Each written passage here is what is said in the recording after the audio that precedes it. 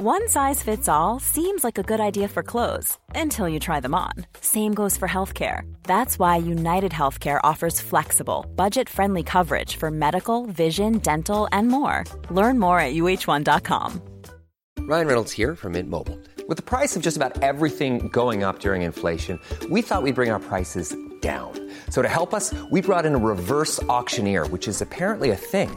Mint Mobile Unlimited Premium Wireless. How to get 30, 30, bit to get 30, bit to get 20, 20, 20, bit to get 20, 20, bit to get 15, 15, 15, 15, just $15 a month? Sold! Give it a try at mintmobile.com/switch. $45 up front for 3 months plus taxes and fees. Promo rate for new customers for limited time. Unlimited more than 40 gigabytes per month. Slows full terms at mintmobile.com. I don't like blood and guts, but I love them when they're lengthily discussed. 'Cause nothing's more relaxing, sipping the cries of death and lust. So spend a tender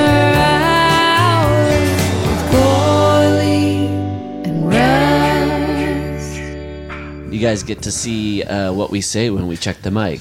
I say check, check. And now the podcast people get to hear it because we have officially begun recording, Paul. Oh my gosh. I gotcha podcasted you.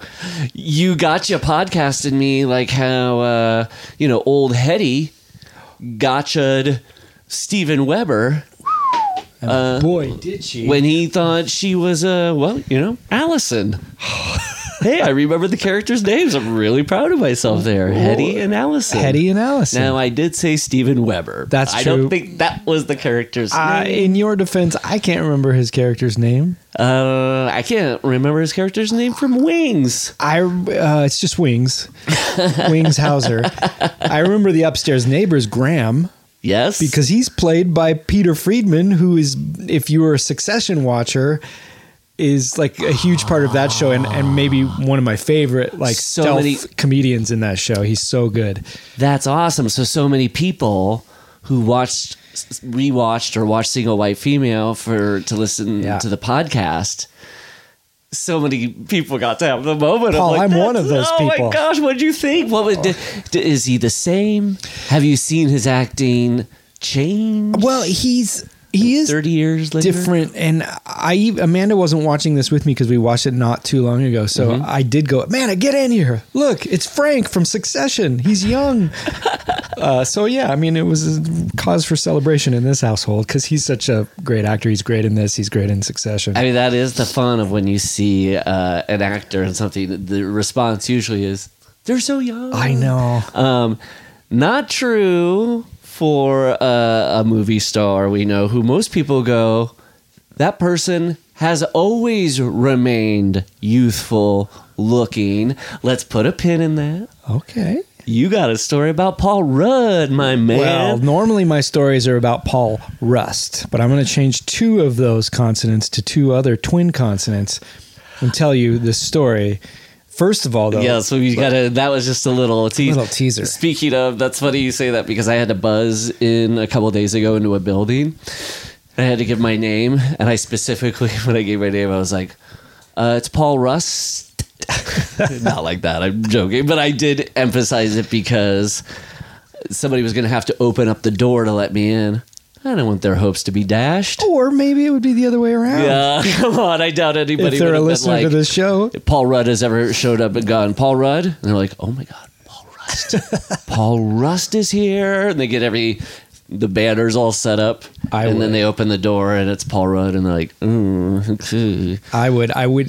you're both delightful people, but the person I want to have here on a weekly basis. Well, it's in Gorley, in Voorhees we trust. That's right. It's not in Voorhees we trud with Gorley and Rudd. That doesn't even make sense. What if I left this podcast to do that? Oh, it'd be heartbreaking. I'd like to think it'd break the listeners' hearts I think it would. Now, Matt. Yeah. You were gonna tell us about the thing. Let's let that be a cold open because this is with Gorley and Rust. We've mentioned the title, but never in an official sense. I'm Matt Gorley. And I'm Paul Rust. This is the just easy listening cozy cast where we go on at length about thrillers, horror movies, and whatever else fickles our tancy. And it's extra cozy today. Oh, yeah. Because as I'm coming up over the 134 and through the hills of Pasadena and nestling down into the valley, the clouds, dark clouds, start rolling in. And what I was promised at the beginning of the morning, an 80% chance of rain. I like them odds. It came true. And so by the time I was outside your house and I opened up the door, I had that smell that I haven't had in probably like 6 months, which is that like atmospheric rain. So what is that? That first rain, it's like fresh water, but also the water I think brings the oil up from the concrete, so there's a kind of like strange essence. There's the I think it hits the leaves and makes a certain smell, so it's only something you get from a rain. There really is a rain smell. It wouldn't happen tomorrow necessarily because it hasn't built up. Like a first rain might not fully have that smell yet. It's maybe comes after like a film builds up of. Oh, I don't know. And maybe the smell's strongest on the first rain because it's the biggest reaction of water to whatever it's hitting. I mean, because I always imagine it's just like, oh, the water from the clouds smell like that. But now you got me on a line of thinking of like, no, it has to be that things are getting like dashed with water for the first time. And then when those worms come out, that's a funny part of rain too. But now that means we got a beautiful overcast sky right now. I'm wearing socks here, buddy. Oh, me too. And we're looking out your beautiful windows here, and I'm hearing water, and I'm seeing just like a wet patio. Yeah. Those words don't sound appealing, wet patio, but the image is, it's nice. Oh, it's a good day to be talking a cozy, yuppie nightmare thriller like this. Yeah. Funny because I think there's maybe only a couple gray clouds in this movie. It's pretty sunny New York. For New York, yeah. In fact, so much so, not that this would make a lot of sense because it's also kind of a cloudy place, but I always think this movie's set in San Francisco, and I think it's because the architecture of the building seems more internally San Francisco, even though maybe it's because it was a set and they didn't. Yeah, and as we discussed, that's ground zero for yuppie nightmares is the upper northern west coast. Yeah. So it makes sense. That's right. If people are here, the Barbay heads, the Barbay Schroeder heads are here for the first time, and they like our podcast, they can go over to patreon.com/ and normally you have a slash, but this is we paid extra for a slash. Yeah, there's blood dripping off the domain / if you look at it. And with Gorley and Rust.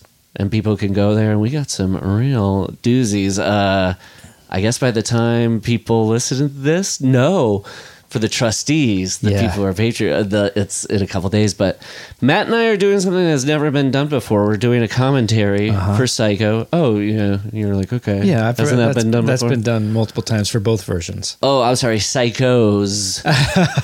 We're going to watch the original and the remake, shot-for-shot remake, side by side. Now, Matt, I looked into this. Yeah. It was tried once before, and the person who did it died. Like The Ring? Like it killed them? Yes. One day later after they did it, they got killed in a shower. Oh, my God. A maniac came in and butchered them in a shower. Shit. Well, listen, these are the risks we take for you listeners, Same thing. We watched both versions of Halloween 6 simultaneously. And exactly a day later, I was walking down my hall and there were a bunch of runes. And I couldn't go down. I've still not been to the end of my house since that happened because I can't get past these runes. Sorry, I wonder if you're the same way. Like, are runes for you like one of those sorts of things that you like actually kind of like clean up before the maid comes? You're like, you know what? I don't want her picking up the runes. I'll pick up the runes in the hallway. I do, but my daughter loves playing with runes, and so there are runes strewn throughout The Groon. The Groon. What's the Groon? Well, it's a room, okay? Yeah. Don't ask questions. You worry about getting some runes first, and then we'll tell you what a Groon is. Okay? And if people wanted to see the atmosphere that we're surrounded by right now, that's also a little perk there, huh? The live streaming. That's right. If you are a baby Xenomorph subscriber at that level, not only can you watch as they are right now, live hi guys, we're streamers, looking over there. you can also get your name read out, which we'll try to do at the end of this podcast. We're on a slight time budget today, so if we don't get to it this time, we'll get to it next time. And by next time, I mean actually 2 weeks from now, because when we were talking about the schedule last episode, we forgot Thanksgiving's next week, and we're not going to be able to record ahead for that, so we're going to take one more week off after this. But on time this month as well will be that Psycho Commentary, the fourth Tuesday of the month, as the special episode always drops. And then we'll be back with the temp. That's right. On December 1st for the people that subscribe Patreon, and the week after for the freebies. Yeah. Now, okay, well, that's enough business. That's right. I've teased this on a mailbag episode, and I don't want to overpromise, but when I was recently in New York, and we did some live Conan O'Brien Needs a Friend shows. For any listener that doesn't know, that's a podcast that I work on as a producer and I guess as embattled co-host. Yeah, and hey, people say you kill it. People say you knock it out of the park every goddamn episode, just Matt. Trying to keep my head above water is all. That's all it is. But we did these live shows, and on the first night, the guest was the comedy group Please Don't Destroy, and then Paul Rudd was a walk-on guest doing a recurring bit that he does with Conan that's very funny, where he sets up a video he wants to show, and it's always a clip from Mac and Me. Yes. And the guy's just as wonderful and delightful as you might imagine, as he seems.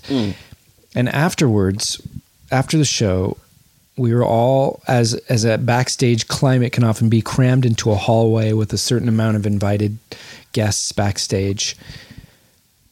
Paul Rudd was there, and I can't remember what came up, but I said, he mentioned Halloween 6 in the episode. This episode is out now. Unprompto? He was kind of playing a braggadocious guy, and he's like, blah, blah, blah, blah, blah. And by the way, I can say that because I was in Halloween 6. Okay, so you're sitting over there on the other fucking side of the stage and being like, I just watched the theatrical and producer's cut nary 5 days ago, and now he's referencing it right before my eyes. Yeah, and I think I mentioned that the first time he was on, we get a researcher does notes for the guests, and then I, at that time, would kind of look them over and give them to Conan. And I added in, he was in Halloween 6. It was his first role. Matt's very excited about this, but Conan didn't ask that question. So he brings it up. I think if you bring it up, then it's like a half hour of the interview. It's the whole interview. The whole interview. And the interview goes long. Yeah. The publicist is like looking, he's like, can we talk about anything? Every interview ends up being about Halloween 6. I wish. That'd be amazing, yeah. So afterwards, I can't remember what we were talking about. That's how much the Halloween 6 conversation I'm about to talk about made an impact on me. Sure. It was just Paul Rudd and me, both of us leaning on a wall. So this is after the show? Yeah, in a fairly narrow hallway. I'm not kidding. Our faces were about a foot apart because it was kind of loud, so we were just leaning in. And I was like, I think I hear some listeners' hearts a fluttering. Mine included. Can we ship Rudd and Gorley? I already hear the conversations and see the droids, people. He's just as charming and dreamy and friendly as you see. He really is. I've met the man as well, and got to spend 15 minutes chat with the dude. He seemed like at the 10-minute mark. How did you not ask him about Halloween 6? That's about as long as I could wait. You know what I used my nerd token or whatever cashed in on was I told him I saw in the theater the 10. What's the 10? The 10 is like David Wayne's sketch movie version of the Decalogue. Oh yeah. But it was the reason I brought it up because it has this amazing thing that I've never seen in a movie before. And it was just like talking about that, where a guy blows his line and he goes, let me do that again. And then he says it real. It's like actor they hired for one line. And they kept it in? Yeah, it's my amazing. God. It's really funny. When in the theater, people just kind of were like, what the hell? But anyway, so you're So- like a foot away. Yeah, People around you are going, are these two going to kiss? Well, I was thinking the same thing. So I very quickly asked him I said, I've got to ask you. I'm a huge Halloween fan and even a Halloween 6 fan. And I just want to know what your experience on that was like. He didn't bristle or balk and that some people might, or kind of like demure. He was just so wonderfully pleasant about it. Like And he present. clearly was happy to talk Oh about my it. God, damn it. And yes. it was, right away, I was like, I'm in heaven, right? That's odd. And dude, props to you. So bold and brave just to bring it up. Well, I don't think I deserve the credit. I think it's a credit to Paul Rudd's affability and approachability. He also had that thing that he mentioned on stage as kind of a little open door there too. That's why I brought it up. So we spoke for about 10 minutes just about Halloween 6, including an interruption that some people had come backstage that I got them in, and they came back to say hi, but they were wonderful people, but we definitely got interrupted and I was dying inside. And the worst part is they just spoke to me and they didn't speak to Paul Rudd, who was just then left standing there for a couple minutes. I was able to, as gingerly as possible, get back to it. And then luckily the conversation continued. Whoa. Okay, so now that's this a is true magnetism that it can like withstand outside forces. Your guys are locked in. I hope I wasn't rude to those people, but I had a priority. And Well, I had someone- totally. And those people were like the equivalent of like a Halloween fan's cock blocker. Exactly. It's like, guys, can't you see I'm talking to Tommy Doyle over here? I know. Give me a little breathing room. Yeah. And then it's nice that the shoe's on the other foot there, because if it had been people coming over to Paul Rudd to talk about, Ant-Man or whatever, and you're standing I would have there- understood that. No, you would have understood it, but Yeah. then you're put in the position of like, deep doop, beep beep Yeah. boop. Which I was like he was tomato doing. soup. He Like- was saying those exact words. Beep boop doody doop. I like tomato soup. So then, okay, I said, I gotta know, like, what was your experience like? And he was just, oh man, you know what? It was my first movie, and the first story he told was that Wow. he did this movie and was so kind of. I don't know what the right word is. I don't want to do his story wrong, but like not disappointed or exasperated. He just was like, wow, this is my first movie. And then he saw it like, this is what it is. But Clueless was his second movie, and that came out before Halloween 6. So he Whoa. was really kind of like, on the map in that world, and started to do talk shows for Clueless. Interesting. And then when Halloween 6 came out, the movie production came to him and said, like, we want you to go do talk shows. And he was like, not being an asshole or a diva, was just like, I can't follow Clueless. Exactly. Because what is this movie? And that's true. When you saw Clueless, you're like, who is this amazing presence on screen that I Yeah. haven't seen before? If it had been reversed, it could have been, the cards could have been different. So here's the bit of news, and I think the main part of this is out there. I looked it up online. I didn't know it, but then a little detail is, I believe, a with Gorley and Rust exclusive. And it's little. I had to swallow my coffee there. Okay. I nearly spit it out. He said that David Gordon Green called him to play. This is the known part, Yes, not the exclusive This part. is the known part. Although, like I said, I didn't know this. And when I texted you this, did you know this? You blew my mind. Yeah, me too. When you texted me, I flipped out. David Gordon Green called him to play Tommy Doyle in Halloween Kills. And Hello, that's huge. Can you imagine? And what does that suggest? It suggests the Thorn trilogy is in the it's mix. canon. Yes. It's canon. So he said he said basically that he said yes and he wanted to. And here's the little exclusive, that his intention, and he had spoke to David Gordon Green about this, was to play it not only as the brooding Tommy that he did in Halloween 6, but to kind of match the level of his beginning novice acting style, that he wanted to keep that thing going. Yeah. Wow. And I was just dying. Oh, that's such a brilliant this is idea. news to me as you're telling me, and I'm flushed with excitement about that. Is such a great little detail. Because remember in part 6, he does have this kind of like, he's doing like a little bit of a brooding kind of we talked about young it. It's like- actor thing. Yeah, and yeah, it's he like- was acknowledging that and saying like, I would want to try to keep that going. That is fantastic. Yeah, this is like a little Brando James Dean thing we talked about when watching Halloween 6, where it's like, I didn't know that the Cult of Thorn was going to be so diabolical, but it was.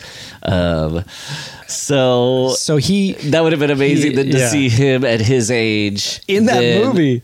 In that movie, doing the "Evil Dies Tonight" speech with the limitations of a 1995 actor. I also mentioned your observation to him that perhaps Anthony Michael Hall did not know his lines and that they cut around it, and that it would be so nice to see him perform that monologue. Oh, a single take of the monologue, or some log, He said that he had to do the Ghostbusters movie, and that's why ultimately he couldn't. Oh, you were going to say Anthony Michael Hall had to do the Ghostbusters, but they worked it out and they let him do both. But that's why Paul Rudd couldn't. He had to bust Ghost, so he couldn't bust Michaels. That's right. And then we talked a little bit about. And hey, I say that with all respect to Anthony Michael Hall. No, that's fair pure enough. speculation, and I think you're. I love the onto dude. something, though. I truly, yeah, but he phones it in a little in that movie. If we're being honest, don't you think?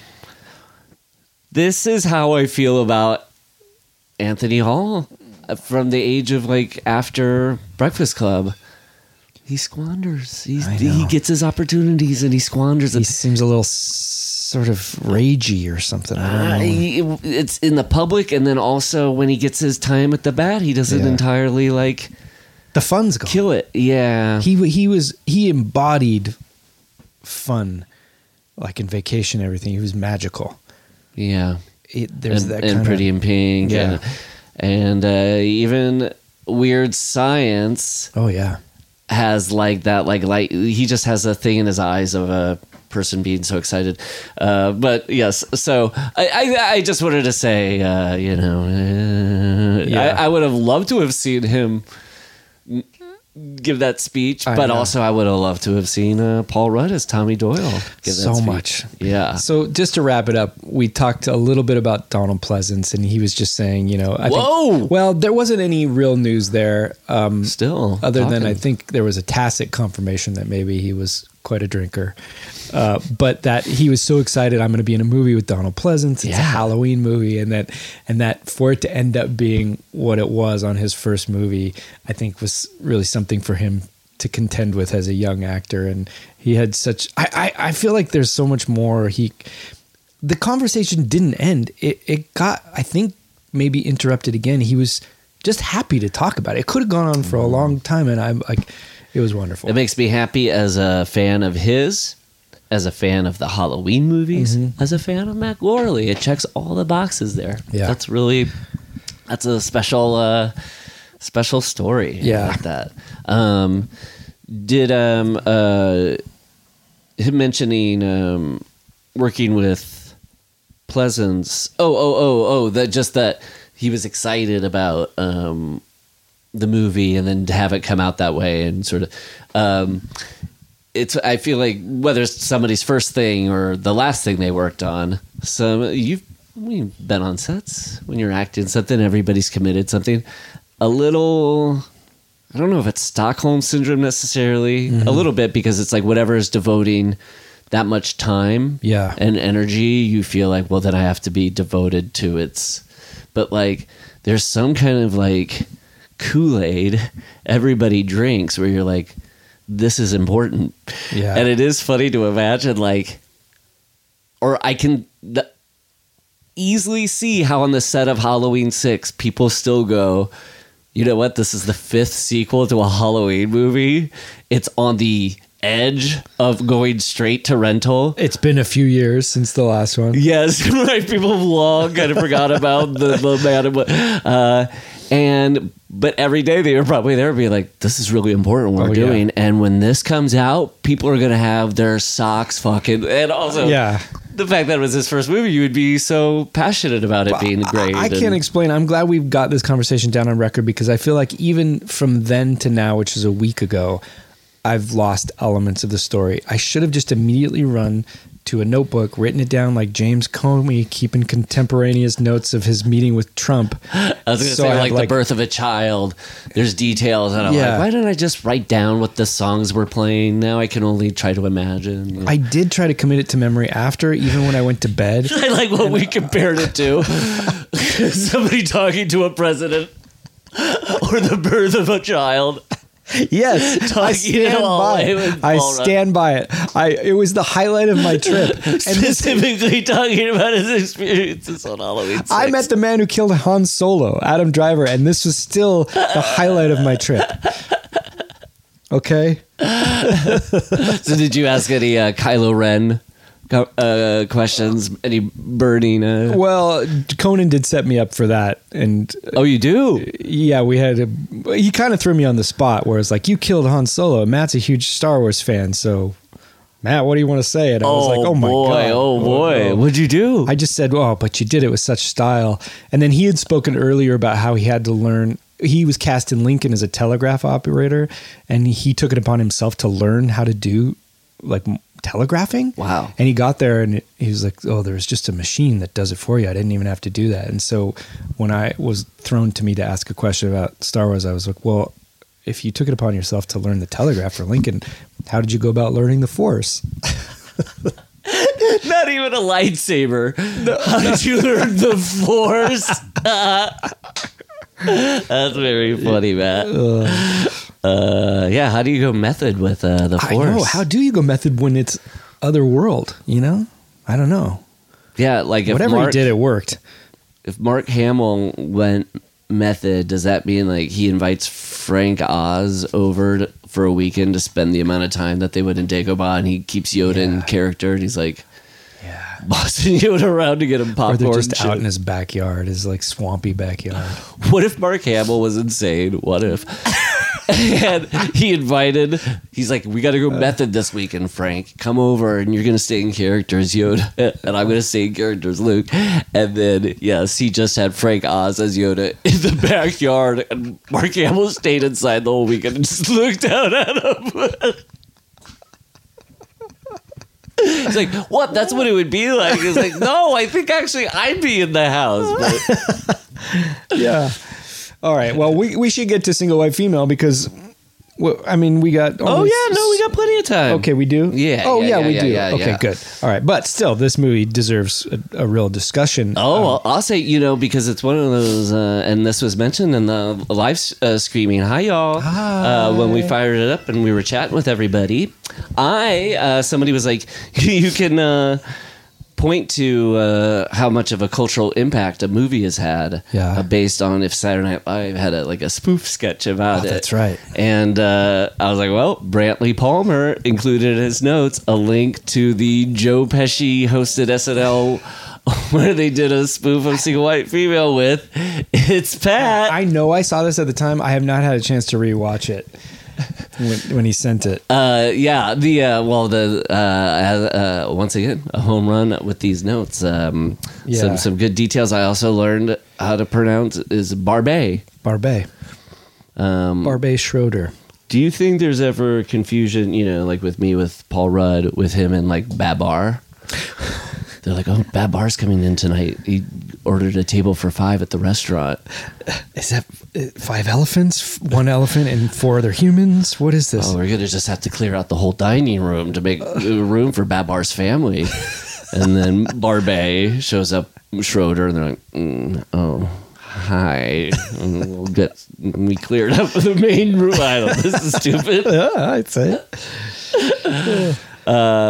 Barbet, though, he seemed like in Brantley's notes, cool dude. I love hearing that. It seems like everybody had a good time working with him. He wasn't one of those kind of toxic or hostile directors, especially that were big anytime before 5 years ago. Yeah. Right. And his back story, he came up through I never know how to pronounce it. Cahiers du Cinema, or the French New Wave people wrote reviews, film critics, and then came to be filmmakers. He was one of the last one. And he was mentored by Eric Romer. Yeah. Amazing. And then Brantley gave a very impassioned note about how he referenced Sam Fuller as a reference point. And then Brantley went on to list all the filmmakers who were like, Sam Fuller is the shit. And it's a pretty stunning list. He's the filmmaker's filmmaker, it seems like. Yeah, he might even be from the high to filmmaker's low, it's filmmaker's like- filmmaker. What's that? He might even be the filmmaker's filmmaker's. Yes, filmmakers. Whoa.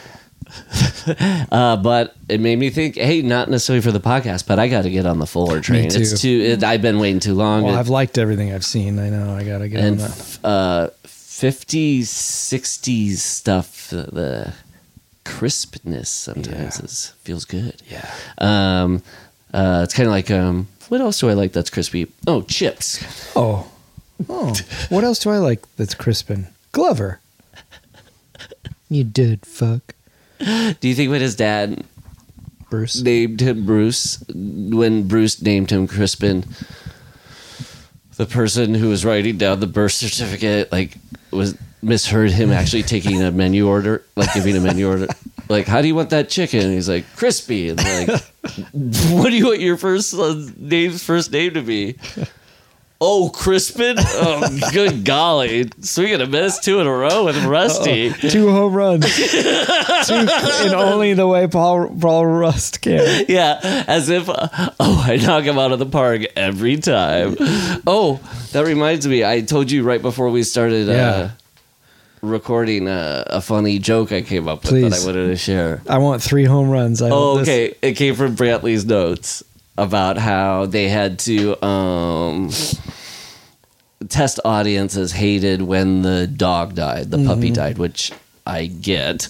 I understand. Yeah. But that they had to, first it was a visual effects shot of a puppy exploding. Right. And test audiences were like, no. And they cut it down further, and test audiences were like, still, no, this is our least favorite part of the movie. We hate it. And so they basically got it to what it is in the movie. But I was thinking, if they wanted those test audiences scores to get up, they should have just put the audience filled with cats. That's not just a home run. That's the game winner. Thank you. That's really Meow! 10 out of 10! through the roof. Meow. Tell friends, I'll tell everyone! Woohoo! We got a hit. Didn't play well in Dogtown, though. Yeah.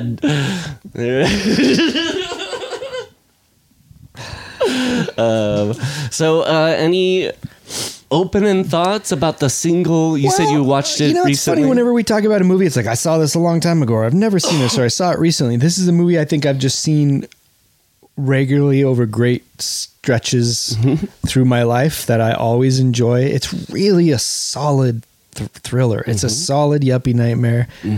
I think at the time I liked it. I liked it in between. I liked it last time I watched it. I liked it last night.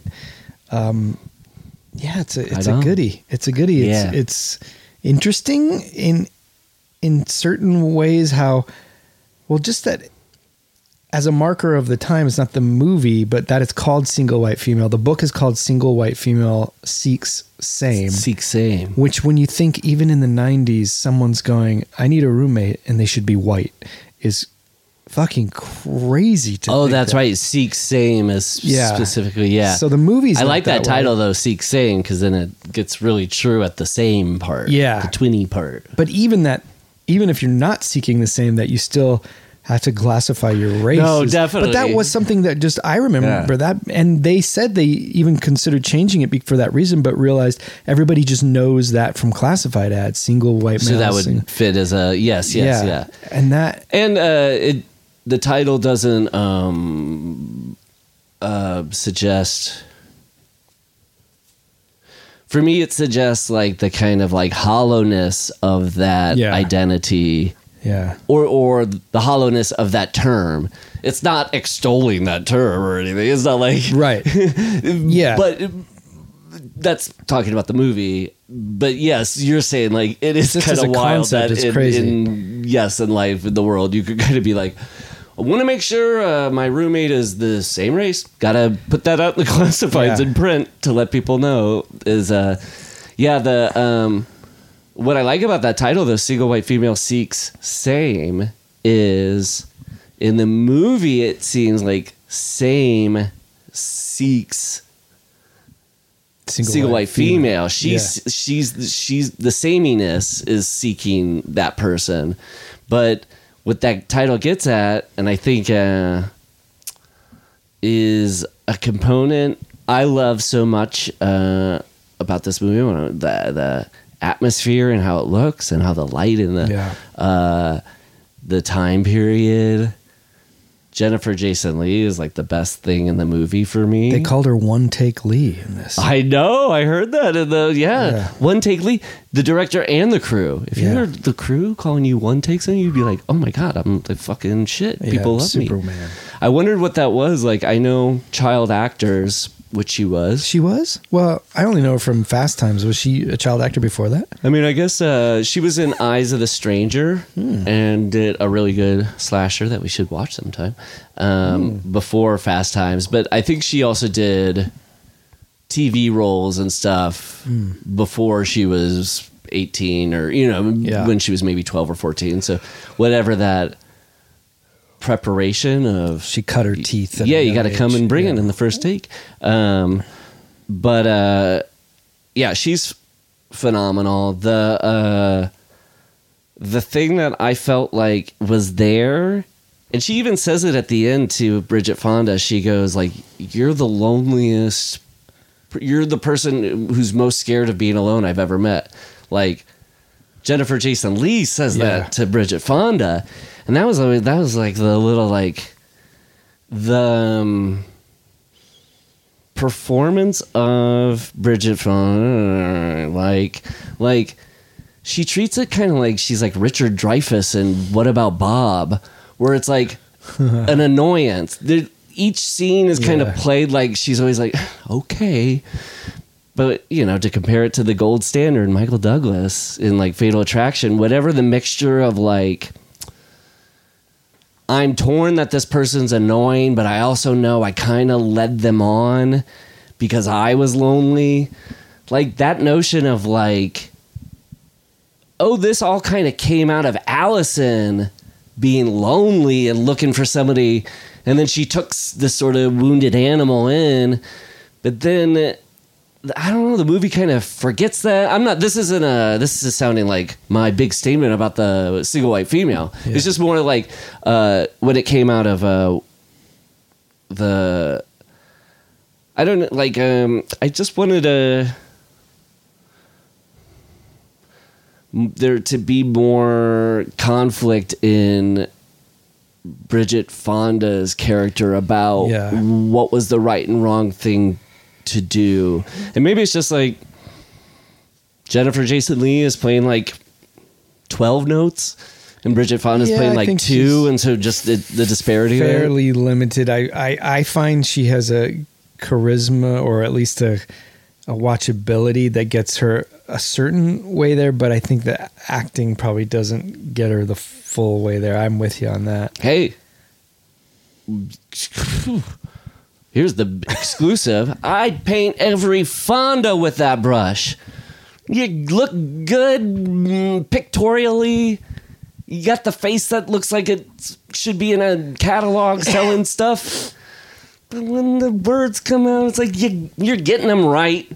It's like that's like the most they expect from a Fonda. It's like you got it right enough. Now look, Bridget Fonda, like Jackie Brown, is like amazing. So but when you're on the heels of Henry, Jane, and Peter Fonda, but I'm saying even Henry Fonda, buddy, I think he sucks. I think that's what I'm saying. All the Fondas are. That's my problem with them. Interesting. Is this kind of like? Whoa, you heard it here first. That's why I said this is the real exclusive here. Is the damning thing I'm saying about the.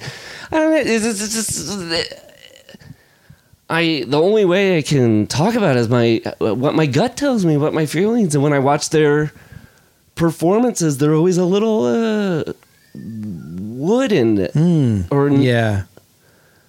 it it doesn't break through their. That's interesting. My favorite Jane Fonda performance is, no joke, in 9 to 5, but she's playing someone really wooden, and I wonder if that's if you're why. like swerving into the Yeah. Now look, I'm sure the Fondas are great people, and but even John Lennon, I think, was like, Peter Fonda was like a fucking bummer, man. Like That's saying something. because that song was like they did acid for the first time, and Peter Fonda was like, "Have you ever thought what it would be like to be dead?" And they're like, "Dude, get out of here with Oh, that boy. shit." Oh, boy. Anyway, with Bridget Fonda, I just the complexities of whatever that character was, I just wish it would. Nothing. Whatever. It's too bad you're right, because what I was thinking too, that this movie is in the 90s, and every time I watch it, I think the neighbor Graham is going to die as an expendable gay character from a movie of this time. And I'm always pleasantly surprised that not only does he survive, he in a sense saves the day, and he's no way played as a stereotype. It's never an issue.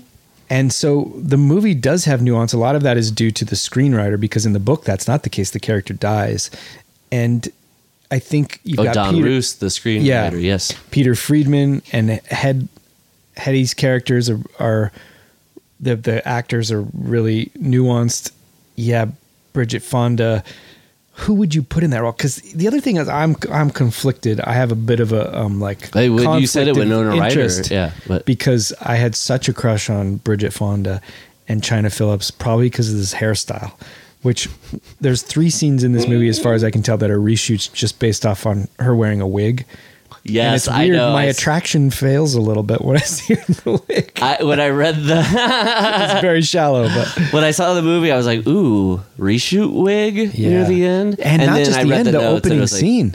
Well, she's wearing a wig. I'm They assuming needed little pieces at the beginning and end to kind of, that hairstyle. I still 1990 to 1992, I think, is the only time period where the hairstyles of a model and a 12-year-old boy were the same. Yeah. Like, And that whatever that bowl cut. That's kinda, the cut I had when I was a kid, so maybe it's some weird narcissism. I don't know. Maybe just this really cool barber was cutting the hairs of Macaulay Culkin and Bridget Fonda. I had such a thing for Bridget Fonda, especially in this time, Single White Female in Godfather 3. Yeah, I mean that's what I agree with the. But I'm saying it clouds my vision, and I'm not able to see her. Did you see? I never saw Point of No Return. No, but I did see Jackie Brown, but she doesn't have this haircut in Jackie Brown, so it's like I didn't even see her. And so, the Wilson Phillips, China Phillips, yeah. She had that same kind of. It's just such a funny hairstyle because it is. I don't even want to say the word out loud. It's gross. SEXY. Okay, the haircut is I'll say it. SEXY. It's sexy. It's sexy. It's super sexy. But it's funny because it's like now that hairstyle, it's kind of been now reserved. It's what? It's not being utilized in the bet. Like I see the hairstyle. Oh, yeah. Heads No, I'm not to say nothing about the people who have it. I'm just like it's not working right now. If we're being honest, this haircut now belongs to Midwestern moms of a certain age and a certain size of blouse. And I don't mean that they're heavy, but a long, oversized blouse. That haircut and blouse are related, so it's is what I'm saying. Yes. So to see and I can say this as a as a perfect specimen of human. Yes, of the human man. We are both agreed that both of us are that. Yeah. That's actually reminded me of one of my favorite parts of the movie I said, like, ooh, what I like most about A Yuppie Nightmare is when they find a little sore spot that people don't want to talk about in polite company, and they kind of like put their finger on it. So it's like, ooh, what if you started talking about this at a dinner party? How would like people react to this kind of provocation that's going on? In Single White Female, for me, it's that part where Bridget Fonda says to Jennifer Jason Leigh, like, hey, I couldn't find anybody. I found somebody. You'll find somebody. And then Jennifer Jason Leigh goes, no. Look at yourself in the mirror. Look at me. You would never have any fear of being alone. The way I look, which is preposterous because Jennifer Jason Leigh is beautiful. But the kind of like, I've had friends who told me, women friends who were like, I overheard a conversation once where my wife and their friends were talking about like, my so-called life couldn't go down very easily. They loved it, but they would watch it and go, yeah, I feel what Claire Danes' character is feeling. I empathize with her, but she just has to look in a fucking mirror. She's got the fucking haircut of Claire Danes. She looks beautiful. Like, what's it like? Whatever that thing is that I guess people just don't want to ever. It'd be insane to bring up over a dinner party or a cocktail conversation with a bunch of yuppies to kind of be like, hey, do you think more doors are open for you because you're better looking? Like whatever third rail is. When she started pointing that out to Bridget Fonda, I was like, oh, this is a cool. And whatever that happens in male friendships, female friendships, whatever that awareness of like, this person has this that I don't have, is just like, that's really good fuel for a little thriller. Yeah. But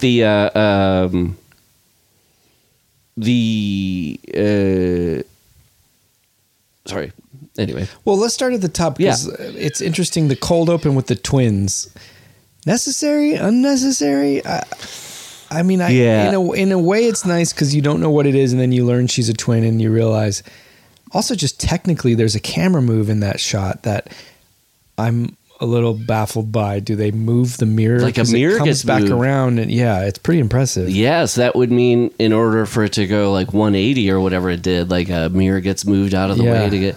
All that twin stuff I did, and I liked the movie. I really liked the movie. Sorry, but the twin stuff I did think when she started talking about it at the end. It disappointed me because I was like, no, what I like about this is like, this is maybe a degree away from what a normal roommate relationship could be. Yeah. So I've met people like this that don't have deceased twins. Being kind of an obsessive, needy roommate friend is there enough in the ether. You don't have to say that it came out of losing your identical twin in a drowning. Right. Yeah. Yeah. But hey, we got that nice little version of the scrapbook, the shoebox. Oh, yeah. That's with right. the material inside. Yeah. And those two twins in that scene, like all twin actors, they get work in the period of time that they're working. So you'll when I saw them pop up, I was like, well, these are the girls who drink Junior's pee in Problem Child 2. Oh, is that right? Well, obviously, these are the girls who... Wait a minute, I'm also... give Arnold Schwarzenegger guff in Kindergarten Cop. Are they? Yeah, I think it's just you got used if they needed 10-year-old twin girls. I have seen the original Problem Child. I don't remember it. I never saw part 2, and I just to know that there's a part where twins drink his pee. I don't want any explanation. I just want to live with that. Well, and then there's a part 3 that I've never seen. It was made for TV. This is bleak. No John Ritter, no Michael. But what if it is Olivieri. really bleak, like a Cormac McCarthy tale, where it's just Problem Child on the scorched road eating babies? The Problem Child 2 thing is Larry Karaszewski and why am I blanking on his co-writer? The guys who wrote Ed Wood. And The People versus Larry Flynn and The People versus O.J. Simpson, that miniseries. They wrote Problem Child, and they were tasked to write Problem Child 2, and all the reviews were about how gross the first one was. And they were so disheartened by that, they were like, well, then we'll make this extra gross. And Problem Child 2 is so gross. Not fun gross. Not fun gross. When I saw it it as a kid, I remember being like, this is making me feel weird. Ew. This isn't fun. Well, speaking of that, this movie was a lot more violent and sexual, and they had to kind of take it back in the editing, apparently. Yeah, the tonal stuff in this movie is interesting because like it could so easily go into camp and it never does. Like the idea of two women who look the same fighting, you know, wrestling cat fighting with each other in the elevator. That you could imagine that could so easily turn into like thriller camp. Yeah, the territory. only camp territory it ever really goes into is with Stephen Tobolowsky a little bit. Yes, you're right. It's not just that he's doing something slightly arch. It's just a little sugary. Yes, you know? and it gets goes too far. The movie goes too far in like trying to make him that character when they go back to him and they basically like do a comedy thing where it's like the one thing you know about this guy, he's doing it again when we go back to him and he's got a woman in a chair and he's behind. That's like the joke about like the principal who puts stuff up his butt and like at the end of the movie he's putting up a big oar and you're like, yep, that's right. This whole scene where he comes on to her, she's wearing a wig as well, so it feels like they maybe went back and put that in. I don't know. Oh, good wigdar, my friend. Well, the wigdar is the surest sign of when something's a reshoot. Well, I'm looking at you, Attack of the Clones. Who? What? Oh, where? When? Kenobi's got not only a fake wig but a fake beard half the time. Oh my gosh! What? Do you know what was getting reshot or for why? Not really, no. The Tobolowsky stuff, again, this goes back, I guess, to an old saw now about appearances, but for a movie called Single White Female, I think it's funny to me when Stephen Tobolowsky, that character as written, is a lech. He's a bad guy. Yeah. Whatever the choice is to cast Stephen Tobolowsky and not who at the time was just like a handsome guy. Oh yeah, like Bruce Davison. Yeah, right. Exactly. Perfect. Bruce Davidson is like the creep. It's such a funny thing, right? Because it's kind of like, well, is that what's making this creepy? Is that he appears creepy and it makes sense. The movie is so set up her as beautiful object, right? Like that's how the whole movie's like operates. And so to see it like that is like, oh, is it extra harassy? Yeah. This is pre Groundhog Day, right? Yes. Yeah. I mean, he's a good part of the movie. Is this pre Sneakers? It is, right? No, it's I think it's the Summer of Sneakers. The Summer of Sneakers? I think it was the Summer of Sneakers. Oh my God, we all stayed in. We were too scared to go outside. In our dress shoes, we'd go outside in our sneakers. I mean, I feel for Tobolowsky, and I've thought this before. I don't think I've ever mentioned on the pod, but like, I think there's a cruel thing that is done to not bald actors, but like, and not like balding like how men bald. Yeah. Like the Tobolowsky bald.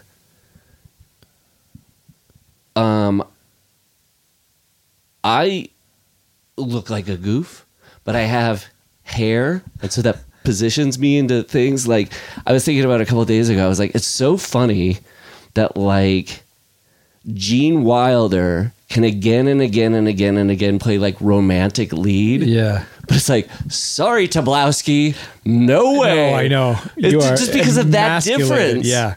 Of like, Gene Wilder has big curly hair. Yeah. Yep, he can romance woman after woman after woman, whereas like, I think that is the linchpin. It's a little sad. It's like, I know it wasn't. I mean, it was only around this time that first started happening with Patrick Stewart, Bruce Willis.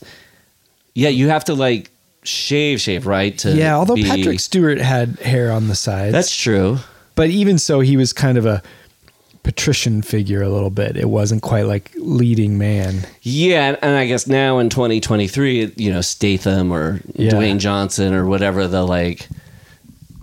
because I still think like anybody with that, whatever the Tobolowsky, the Larry Fine is, that person is either, and this is obviously, I'm saying it sucks that these are the movie rules when this is not how life really is. Yeah. So that's what I'm making clear here. But they're always like pencil pushers or leches or bad husbands or bad bosses. It's just like, I'd really be interested in somebody pointing to a romantic comedy where somebody's got Larry Fine hair and they're the lead. It's just like... I know, because I think of that era too, especially on sitcoms. So Jeffrey Tambor showed up a couple times on Three's Company. Tambor was the person I thought of with Gene Wilder. I was like, who's the equivalent where I was like, this person can't. He has to always play an asshole. I was like, Jeffrey Tambor. Yeah. He's part of that is also his energy too, though. Gene Wilder might have been a sweetheart in life, and Jeffrey Tambor might have been a bit of a dick. Yeah, and Gene Wilder was enigmatic and charming and frankly brilliant. He's probably one of my favorite actors of all time. So there is a charisma thing there that Jeffrey Tambor has his own charisma, but it is more sinister. Yes. And Well, going back to what you were saying of Gene Wilder being one of your faves, when I was watching Single White Female, I was like, oh, Jennifer Jason Leigh is one of my favorite living actors right now. Like, when she's in a movie, I get so invested in whatever she's doing on screen, and I don't know how you put words to it, but I just see somebody willing to be vulnerable, and it like goes a real long way when you're like, this person is being pretty brave here. Like, I always find there's a certain lack of energy in her that I can never get 100% of the way there with her, although I really like her. So for you, it's Jennifer Jason Z. No, it's Jennifer Jason. Keep going, you're almost there. I mean, she often plays people who have some sort of damage. Yeah. And so maybe damage Vulnerable can like lead to lethargy. Suffering leads to hate. Hate leads to the dark. He was the acting coach. Yeah, tell that to Mark Hamill. He had him out in the backyard the whole time. From what I hear. Can we do a pee break? Oh, of course. Single white pea male. Oh, yeah. Single yellow pea man. Tinkle white female. Twinkle. Tinkle white female. Tinkle yellow. Tinkle yellow pea male. That's you saying that to me, like twinkle yellow pea male. Yeah, that's okay, right. sure. We nailed it. With barley and rust.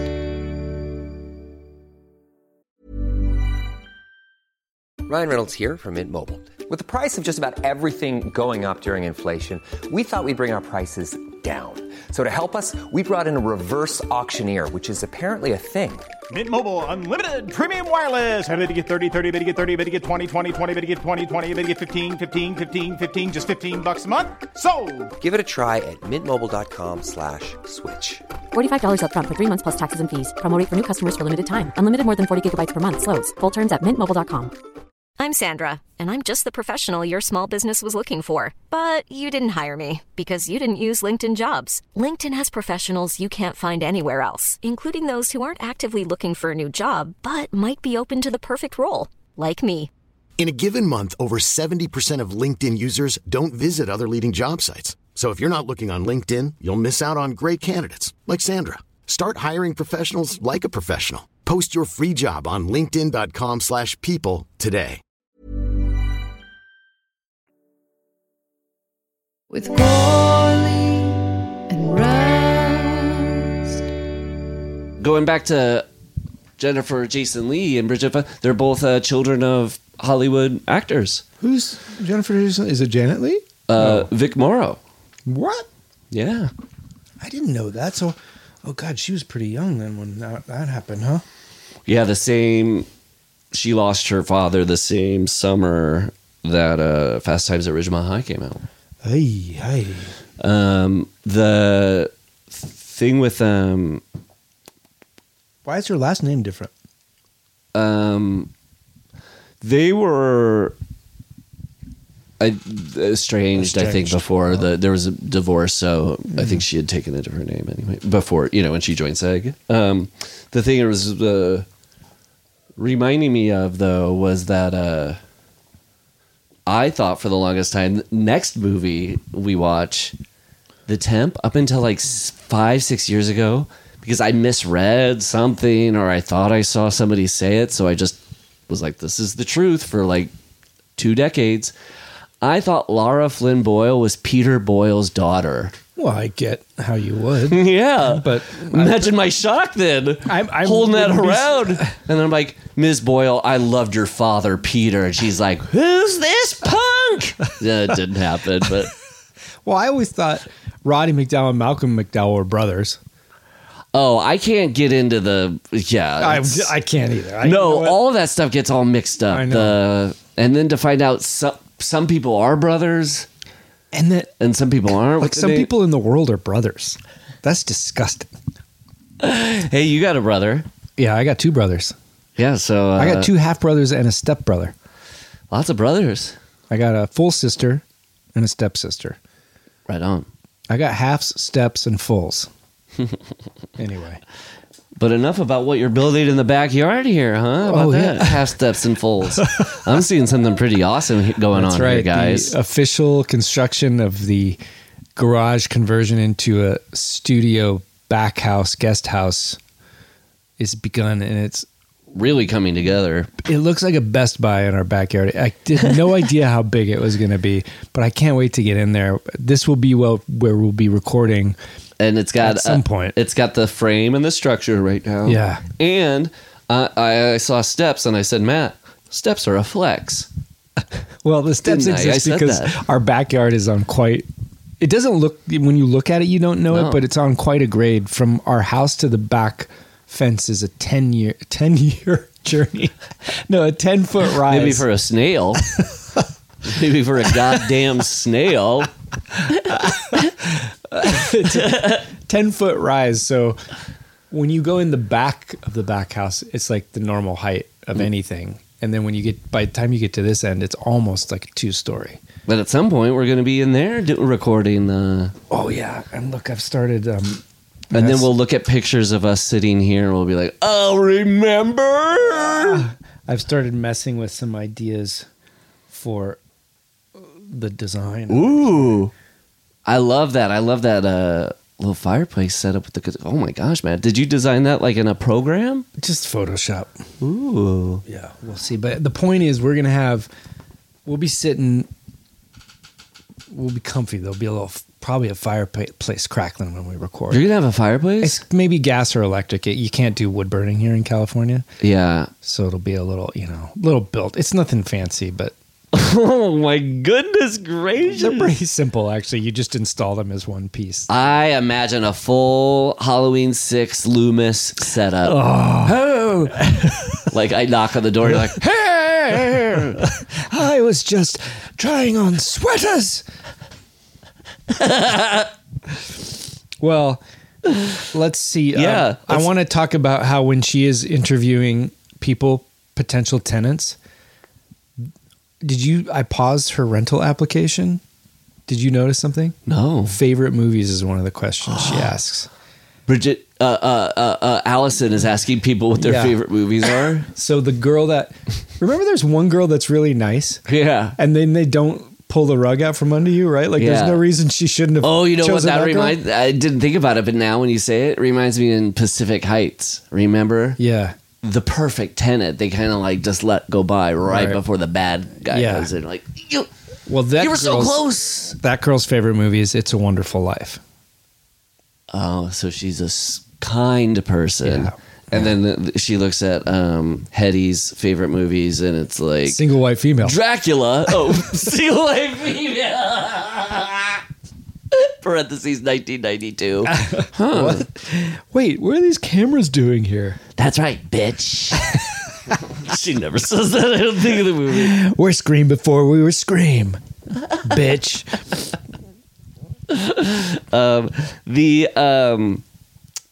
The little when we talk about yuppie nightmares, Matt. Yes. I've heard that sometimes they're also referred to as the From Hell movies. Have you seen that online sometimes? So it's like Yuppie from Hell. Tenant from Hell. Yeah. Roommate from Hell. Yes. Pacific Heights is the tenant from hell. Single White Female is the roommate from hell. Fatal Attraction is the one night stand from hell. Yeah, the mistress from hell, the husband from hell, the temp nanny from from hell, the temp from hell. Yeah. The adopted kid from hell, like with Good Son or something. You know, like that is a good way to start off one of these movies. It's like the thing you have in like From Hell. Right. But that's just to say that Roommate from Hell that's pretty good. Yeah. That's a good juicy start because it's like when the pandemic started, I remember thinking like the hell right now would be being in an apartment with a roommate you don't like. Ooh, that'd be rough. Like the person you're avoiding most of the time easily just by lifestyles. You're kind of like, I never really have to be around this person. We're work. Each of us now I never had a roommate like this, but had a dorm mates or something, you know, where you're just like not you, Stevie. Hey, that was my dorm mates now. Hey, cool guys. But that somebody would kind of be invasive. It could be easily, pandemic aside, just like the roommate aspect. I had one. I've talked about him. Yeah. If I was in the pandemic with that guy, oh geez, I probably wouldn't have lived. But all of the like funny things that happen in this movie are just like roommate from hell stuff, just like taken to a thriller. Like she borrows my clothes. She flirts with my boyfriend. Yeah. Like, she gets haircuts like me. I noticed in the notes, Barbet Schroeder said, "Oh, I made this because I had a 15-year-old daughter at the time, and I was noticing this thing happens between girls where one is sort of more, one wants to emulate the other. Yeah, to find their identity." And it did make me think of like Shattered and stuff, like just 2 movies in a row kind of about how the main character's identity is malleable enough or he can be taken or something. But the like with this what was it? That she would know that the roommate could get into come on, buddy. I know. I lost my train of thought. Whatever. It's okay. It's okay. We'll come back. Yeah. But he said girls are like that, and it's like boys are like that, not just with clothes. Yeah. With height. Somebody pointed this out to me, Matt. Boys only really hang out with guys their heights. Is that true? I had a really tall friend and I was really small. I don't mean to. You're tall. But I was really small in high school. And I had a super How tall was this dude? He was super tall. Was he We were sophomores and I was probably about 5 feet tall and he was probably 6 feet tall. Whoa. My name's Matt. His name was Chad, but teachers would call us Mutt and Jeff, and I didn't get the reference. It's an old cartoon. Meaning one. I think one's taller. I don't know. But yeah, I'm victim or I'm guilty of it. Like, I wouldn't go out with a group of 5 guys and be the one person who's dressed different. I'm not insane. Oh, yeah. You know what I mean? Like, but bigger than that is the personality. I mean, I think it's not just girls, boys, especially of that age. They all emulate each other's personality. But grown-ups too. Oh yeah, for sure. Yeah, just saying like, I don't think Barbet Schroeder was saying like, this only happens with 15-year-old girls. I think what's kind of cool about, it's my favorite thing about Single White Female is the thing of like, I like how that person looks and I'm going to start looking like that person. That's cool. And there are unique elements to like guys aren't really rating each other's wardrobes and things like that. That's true. As much back then, especially. Yeah. I mean, this has bad influence kind of stuff. Yeah. Like, we were just like, oh God, I wish by the end of Bad Influence, Rob Lowe would have kissed James Spader. And you would have found out like, Oh, I realized what would have changed everything in Bad Influence. If he had woken up to Rob Lowe watching him have sex and Rob Lowe was masturbating, that would have made enough, because there'd be plausible deniability on Rob Lowe's part and the filmmaker's part of like, well, he's just watching heterosexual sex. Yeah. But it'd be enough for James Spader to be like, you enjoy watching me and having it pleasure you. Then the rest of the movie, you'd be like, oh, I see now why it starts getting more comic. With this, it did seem like I love all of the that like 5 minute, 7 minute scene of like when she goes up into the bathroom and she hears them talking and she comes in and they're talking and then she lays down with them and then wakes up and thinks he's not there, but then she goes in and sees her masturbating. Like that kind of like fun stuff. I was just like, that's the thing that like in a studio movie is just like really absent now, is like perversity. Yeah, that's what it was. And it was something at the time, because this is 92, so I was 19 when this came out. And, you know, coming from a pretty just middle-class waspy bubble, I was seeing things in nuance that I hadn't seen or heard of before. I had heard of all this stuff, but to see someone who is kind of like sort of fluid sexually with Jennifer Jason Leigh's character, but it was more about manipulation than sexuality.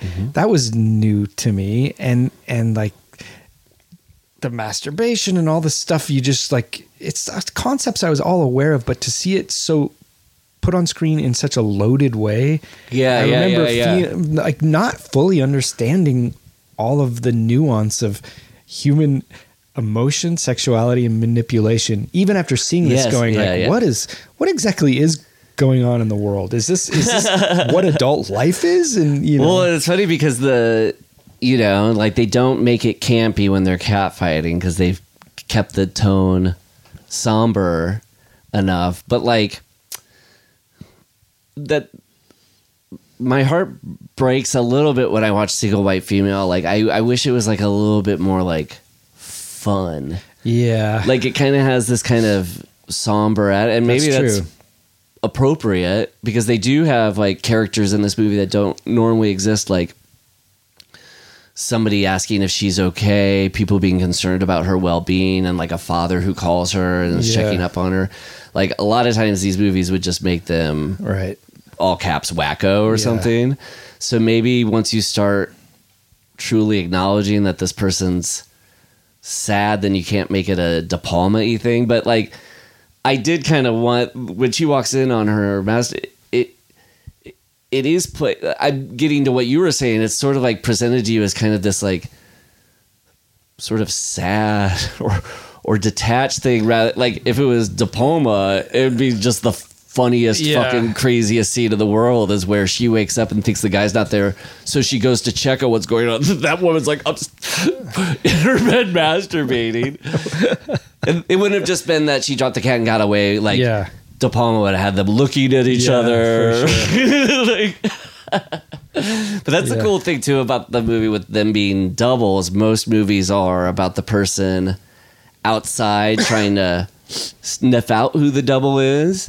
But this is like the first movie I know, like a noir movie or something, or a suspense movie where the person's like, oh, I'm getting doubled. Yeah. It's not just a ploy like in Body Double or something to like trick somebody into thinking, or Vertigo. When you think of this movie, because this came out in the time when I was at college, so a movie like this, I watch it now and I have more respect for it than I did when I saw it, because I saw this as a middling like box office thriller. And then when I saw it, I think I probably liked it, but was aware like this is not cinema. You know, but I wonder sometimes, like now, how a younger generation would look at this movie, because it does have a bit of a kind of classics reputation to it from movies of that time. I think, it's grown in esteem, I think. And I don't know if part of that is just, there is such a good hook to this movie that it does most of the work for it. And then a lot of the acting's good and a lot of the filmmaking's good, but it's not, I don't think this is like up there with the great, even Hand the Rocks Cradle or something. I mean, I just think I think this movie has been elevated above the genre that it is. And is that does it deserve that? I don't know. You're blowing my mind about how it is like entered classic status, and that like it must be that the title is really great. It is, yeah. And it makes you think like, wow, a movie just has to kind of be titled right, and half like the work is done in terms of like it having longevity or something, or impact when it first comes out and people are talking about it. But the other one is like, I think when a movie can be shorthand for a thing that's happening in life is also what can enter into class, like gaslighting is like a classic example. Gaslight. You're like, but like, I feel like Single White Female might also have the classic status because somebody can kind of use it as like, yeah, didn't that person kind of go like single white female and you like start dressing as you? Oh yeah, it was a total used to like say that about my roommate all the time. But it's funny. It's like femaling me. I think that happened. Like when a title is that good, it can also be like. I mean, this is not the nicest way, but when somebody's like, like, well, we got to get there because we got to get there in 6 minutes, and somebody's like, okay, Rain Man, slow down. No, I know this movie has been used in the cultural lexicon beyond the movie, but you're right. So yeah, exactly. So if you go back and somebody watches it now because they know this title, I'm trying to think. I had experiences with that when I was a kid, where you go back to a movie that has some vaunted status or something. Because this is not a new concept. This is basically Strangers on a Train in a sense. It's just, I don't know, has it been done with women before and in this way? So it does feel like its own thing. It got there before something else did. Yeah, definitely. And maybe like whatever happened to Baby Jane of being like too dynamic actors who are at each other, that's All About Eve too. Yeah, but the idea of it being this modern, which is like, it's kind of would be difficult to even have it be a plot point, because the idea of two independent women who are living together. What am I thinking of? There is Laverne and Shirley. The Children's Hour. It's a play and a movie, and it's very similar in a sense. It also reminded me of, I only watched like the first half hour and I got bored, but Gordon Willis only directed one movie called Windows with Talia Shire, and it was controversial at the time because it was the idea that Windows, a woman's watching another woman, an obsessed lesbian killer, and people were like, "Oh, it was protest at the time." But I did think like, "Oh, it's funny." Single White Female gets there, that it is some sort of lesbian crush gone sideways, like. That seemed to what they suggest with Single White Female. But with Children's Hour... I shouldn't say Children's Hour is a direct comparison. Because, no, but isn't it? Like that? Well, it's just one is in love with the other, and I think kind of, in a sense, admires her to the point of... There's just not a sinister aspect to it. Really what the twist is that...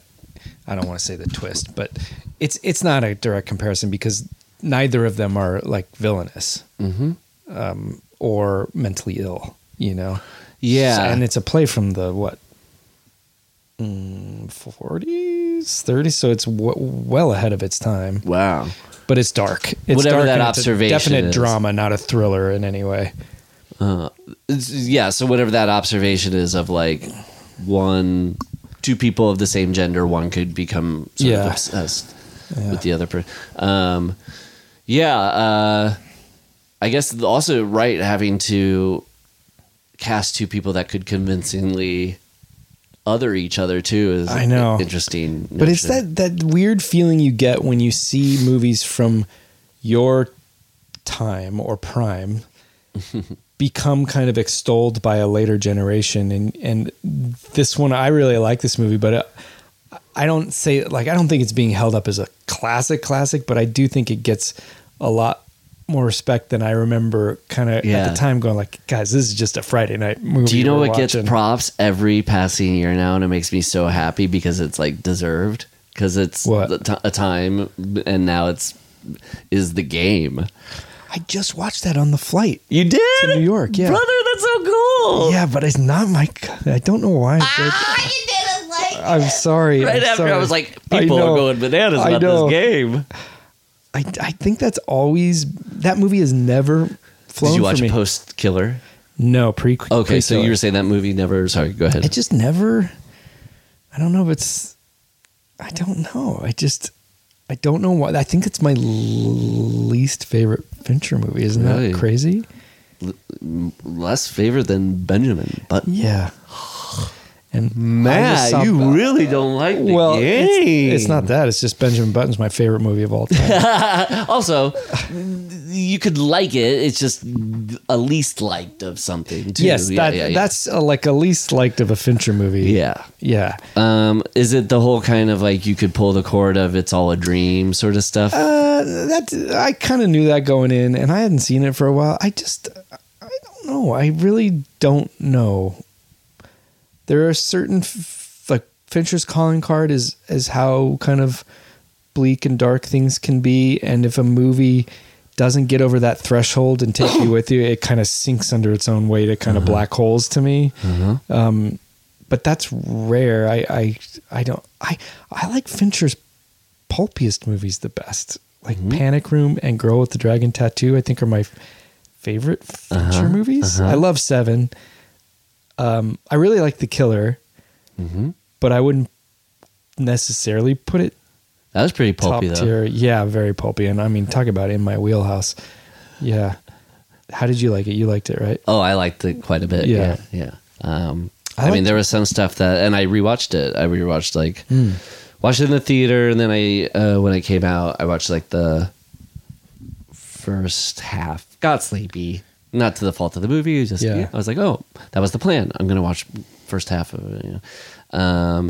And watching the first time and then seeing it that second, being conscious of like, there's a couple of points where you're like, this is like, I'm seeing a classic sequence before my eyes. Yeah. Like in 30 years, when they'll show a reel of great David Fincher sequences, that scene of him setting up the shot for the first kill and watching the woman dance for the guy, I'm like, that's a Hall of Famer. It's pretty staggering to sit in a theater watching a Hall of Famer. I saw it at home. I mean, I went for everything. I like turned the lights out, no phones. That credit sequence, it's like under a minute. I checked. Like when I was like, that was so fast. And then when I went home and looked at it, it's 58 seconds. It's like such a badass, like throwing down the gauntlet of like making something so cut to the bone, economical, and efficient. Yeah, that's what I think.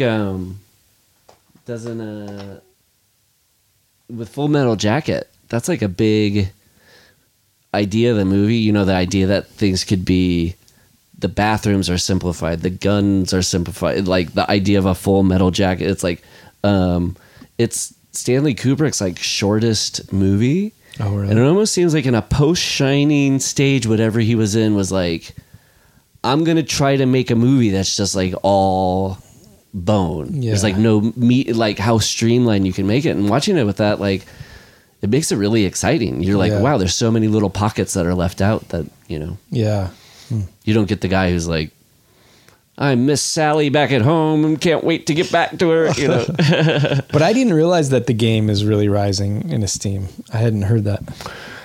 Yeah. On little movie nerd groups, people are just like circling around to it. Well, I'm glad to hear that, because I know I'm the outlier there. I know a lot of people really like that movie. I just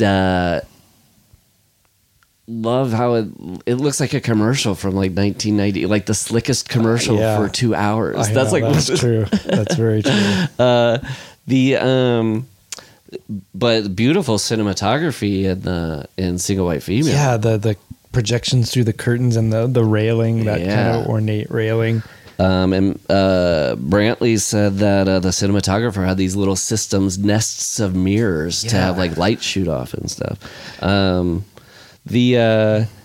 I just watched Christine, rewatched Christine again, and noted, that Columbia Pictures logo doesn't have any studio music. John Carpenter, I guess, just made the choice of like, I don't want any music. Just have Columbia Pictures come up with no music.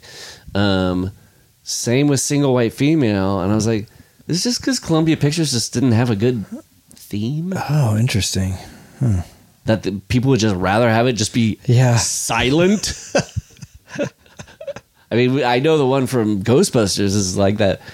Oh, yeah. But that's not like the Columbia theme. No, I don't know. What is the Columbia theme? Exactly. Oh, my God. I mean, they were along with TriStar. We know that. I mean, if the Columbia would fucking get on its knees to be able to have a breadcrumb of the smorgasbord that the theme song for TriStar is. It's Dave Grusin, you know. Who's Dave Grusin? Dave Grusin did like music. He's the easy listening Hall of Famer. I'm going to use the term Hall of Famer twice. Dave Grusin is like a name set. We've talked did the about music him, right? for Tootsie. That's right. Yeah. You know, oh man, a theme that goes like do do do do do do. Oh, you know, God, that kind that's of guy. right. Yeah, very Chuck Mangione. Get those two together. When they go to the sex club, yes, this is when you know it's 1992 because they're playing "Sadness Part 1" by Enigma, which was known as the sex music. Okay, I wondered what that. I wrote it down as Enya, but I was a few letters off. It was Enigma. It's Enigma, yeah. And Sadness Part 1, and that thing was all over the radio, but everybody knew because it has a breakdown where like you hear a woman basically climaxing. Oh wait, is that the day moi? Yeah. Did that ever get played while they were in the S&M club? That little hook? I don't think so. No, it was more. So they were going deep.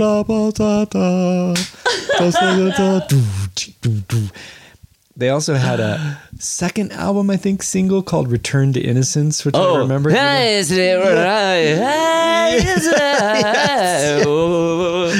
a return to innocence. Yeah, which is like that. You don't want to hear that in an S&M club.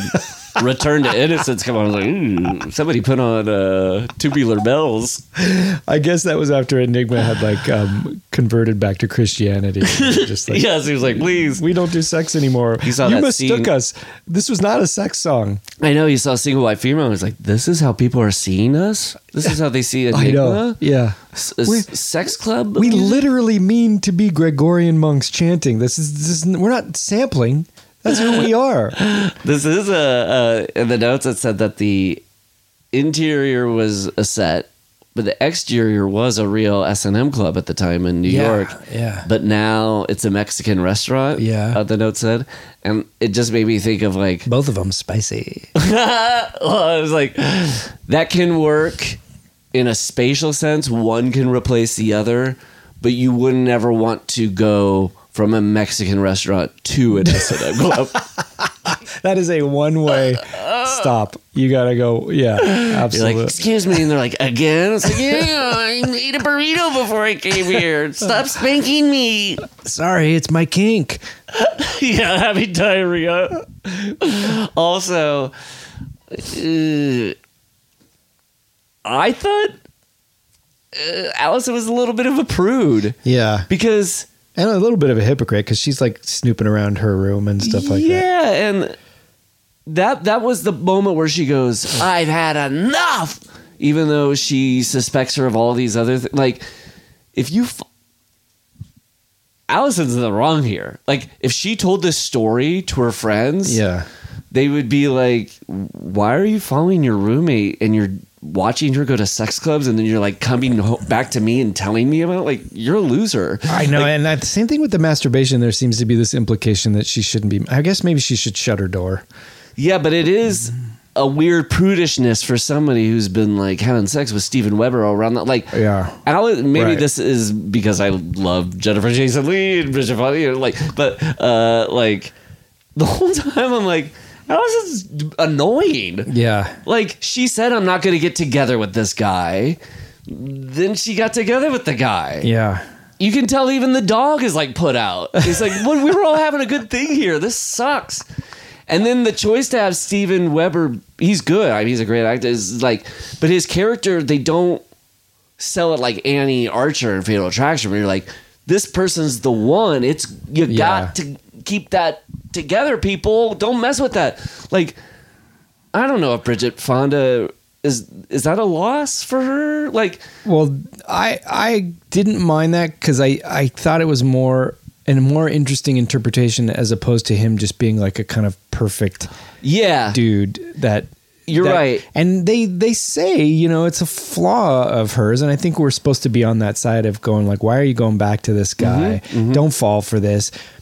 Then what's really interesting is the way that Jennifer Jason Leigh tricks him, and they kind of play it right at the end where he could stop but he doesn't, but they're also kind of like insinuating that he can't stop because he's just right in the middle. But no, that whole scene is like amazing. They they ride the line with a lot of things in this movie that I do think raises it above just a genre movie, and maybe that makes it worth kind of the perception it has today. But no, you're right. I do like that. Like, Steven Weber isn't just like one thing; he's many things. You ultimately don't want them to be together. Yeah, but then it's the same thing. Like when Stephen Tobolowsky comes in at the end to sort of kind of saves her, you're like, oh, compared to Jennifer Jason Leigh at this point, he's not heroic, but he's on the good guy's side, and you're kind of like, oh, gross, you know? It's funny because watching it with post The Killer eyes and thinking about the killer is like, oh, is every choice basically going against the choice an assassin hitman movie normally makes? Like, it's as easy as like this. It usually goes this way, and they're doing it this way instead. And like, you can kind of look at it through that lens. With this, maybe because I had those eyes, I was like, it's such a zigzaggy survivors in this, because it is Steven Weber normally would be the last guy to get taken out because you got to ride, you know. And once Tobolowsky assaults her, you're like, Tobolowsky's going to be out in 15 minutes. Right. But he stays until the end and then becomes the rescuer.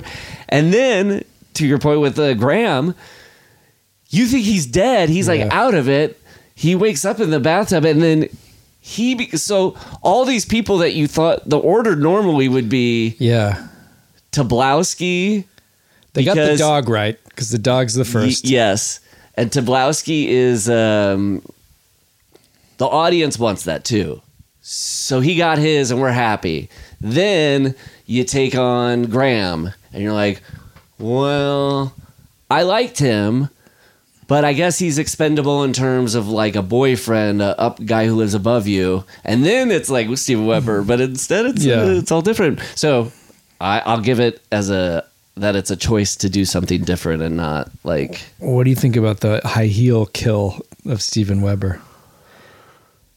I felt it was a little fantastic for this movie. This movie has to fucking talk to a doctor, because a person wouldn't automatically die from a high heel, and somebody wouldn't be unconscious in a bathtub for 72 hours. Like, how long was Graham in that bathtub with his cat on him? I don't know. Like, concussions don't last that long, and a guy has been in an emergency room with a stiletto heel in his eye being like, can you help me? It also has that feel that only a foreign director can bring into America, whereas gets 90% of the things right, but then there's something off, not off bad, it's just something different, something literally foreign about some of the choices. I always feel that in Verhoeven films. Yes. There's just a kind of, you don't understand that that's a shitty actor in our country, and we don't really respect that person, but you put them in a role with like it requires a lot of esteem, and it's really odd, you know. I mean, I like the attack of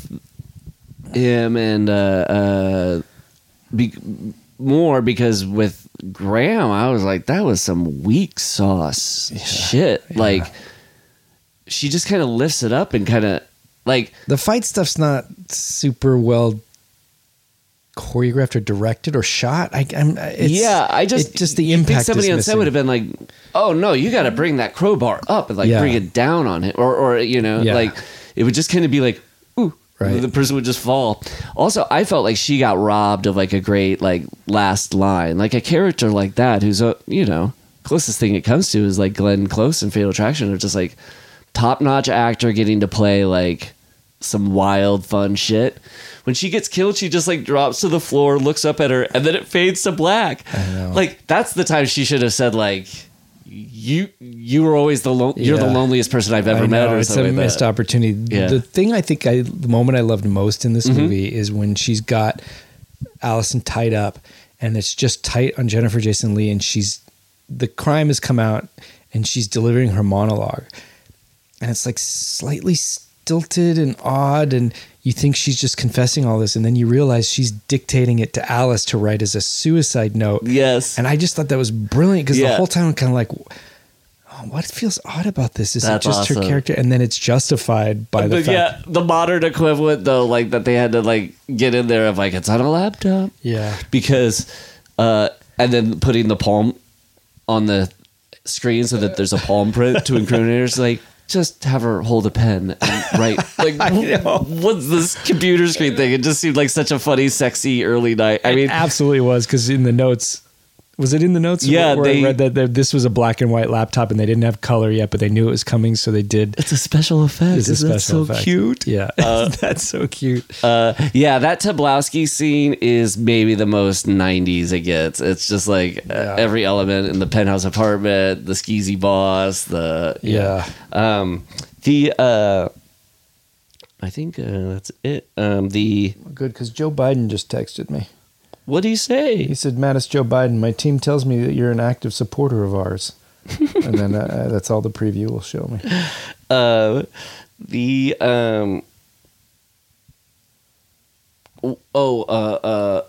people auditioning, or the people possible tenant montage in a movie. I'm always gonna love it. Love it. It's really only second only to the Speed dating. the speed dating montage is very good. I was gonna say the audition montage is the best. It's the funniest fucking thing a movie can do. Yeah. Is the weirdos auditioning. Yeah. But the tenants coming in is good too. Yeah. I noticed that she was watching Vertigo. Or Was something it Vertigo? like, No. What was well, there's a part when she's eating the ice cream by herself and she's watching. I think, but it made me think it was like, it's funny to have a character watch the movie that the movie's referencing. Yeah. Yeah, it's not like in The Social Network. Jesse Eisenberg turns on Citizen Kane and is like, yeah, buddy. It's like in Halloween 3 when they're watching Halloween. The universe like bent. Yeah. They had machines that reported. Love that silver jacket. Oh, wow. Yeah, that was something. The dog thing didn't totally work for me because if you don't know who's doing it or if it was really an accident, it's hard to have an emotional response to that scene. Oh, I thought for sure she killed the dog. Yeah. I didn't think there was any question. Yeah. I did sort of hope that when they showed the dog from afar down, that like off in the corner of the frame was Michael Myers just kind of, you gonna eat that? Licking his lips. You done with that?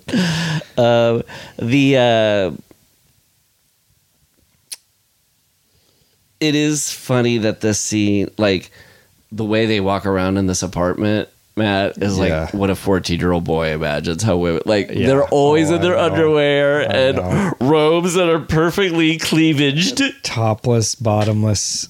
In the apartment itself is sort of like erotic, just in its design. Did you notice too, or this was in the notes, that Graham's apartment was the same set? They just redressed it, which makes sense because it would be, theoretically the same. know, but I didn't notice that when I saw it, but I love that stuff. Yeah. Well, do you have a favorite kill? I guess it's the stiletto. That's the best one. Yeah. The swing down of Bridget Fonda at the end to kill Hetty was a little ridiculous. A little, I don't know, little silly. Acrobatic. What about you? Yeah, I like the stiletto. That was good. The little switcheroo, though, I realize, of having sex with Steven Weber, giving him oral sex. Interesting, like a call and response sort of with the Tobolowsky oral sex not going. It's like the response on the B side is her lookalike giving it to Steven Weber. But when that's basically she executed Spacey's plan from consenting adults of the same year. Oh, that's right. Oh my God. Or Spacey was like, hey, I have a friend in New York who did this wild thing, buddy. And he's got an Uzi and she's got a Walther PPK. I know. When the gun came out, I thought, ooh, that's a Spacey's Uzi. A Spacey's Uzi. I also noticed when she heard the news about the friend, and I love the revelation on the news that she heard. Yeah. But when she went to the toilet, to puke, I noticed a wobbly toilet. Really? Yeah. It's funny that... Oh, there's your timer. You got to run. Therapy. Okay, after this, this is my therapy. Sorry, I'm going to jog now. Do a podcast. Well, out of 13, let's recap real quick. 12s for both of us for After Hours. I gave Bedroom Window a 6.5. You gave it a 7.5. Bad Influence, I gave it a 9.5. You gave it a 10. Shattered, I gave it an 8.5, and so did you. I'll give this a 9. Yeah, so will I. We're pretty arm in arm on this season. Single 9 female. The thing I did notice, that very end, I love a freeze frame with credits going over the freeze frame and then the dignified fade to black during it. Yeah. But the freeze frame it was on, where it was like she's packing up and then it pans over to their two photos like lined up. Is that like happenstance? Was it like two photos fell? I don't know. Yeah. Or is she doing that? She's like, look at that. Is she the next single white female? Yeah. I like the suggestion that there was a next single white female. This is a movie I like in movies where it's like the whole time you're like, this person's a loser. And then at the very end, you're like, oh my God, a loser likes the loser. Like when she went to cash her paycheck, she had her own little heady. Who was like, oh, I know. I notice you change your hair all the time. Yeah. And then she was like, well, maybe I'll make it blonde like yours. And she's like, you'd really do that? I know. I love a movie that has a depth of heart that could be like, no, everybody has their own little person who wants to be the other person. It's a circle. Yeah. Well, we'll get to Baby Xenos next time and read those. So stand by. We'll be back in 2 weeks after. Have a nice Thanksgiving, everybody. Yeah. And if you're not in America, you are not allowed to give thanks to anything for the next week. No, it'll be a week of gratitude for all. Matt, I'm thankful for you. Same here, buddy. I'm thankful for our listeners and Same the podcast. Here, buddy. Big time. And we'll be back in 2 weeks with The Temp. The Temp. For more Gorley and Rust content, head over to patreon.com/withgorleyandrust to get episodes ad-free and a whole week early. Plus, monthly mailbag episodes and feature-length watch-along film commentaries of your favorite horror classics. That's patreon.com/withgorleyandrust. Email us at withgorleyandrust@gmail.com, and your questions might be featured on a future mailbag episode. With Gorley and Rust theme song by me, Matt Gorley, and performed by Townland. You can find us on Instagram as Townland Band, as well as Paul's fantastic band at Don't Stop or We'll Die. And why not rate and review With Gorley and Rust on Apple Podcasts? It'll help us grow the show and keep us trucking through the Jasons and the Michaels, the Leatherfaces and the Chuckies, the Aliens and the Candymans.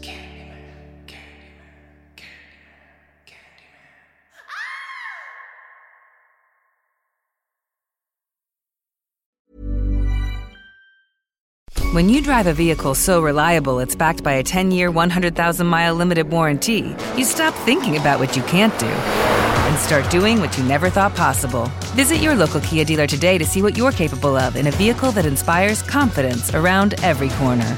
Kia, movement that inspires. Call 800-333-4KIA for details. Always drive safely. Limited inventory available. Warranties include 10-year, 100,000-mile powertrain and 5-year, 60,000-mile basic. Warranties are limited. See retailer for details.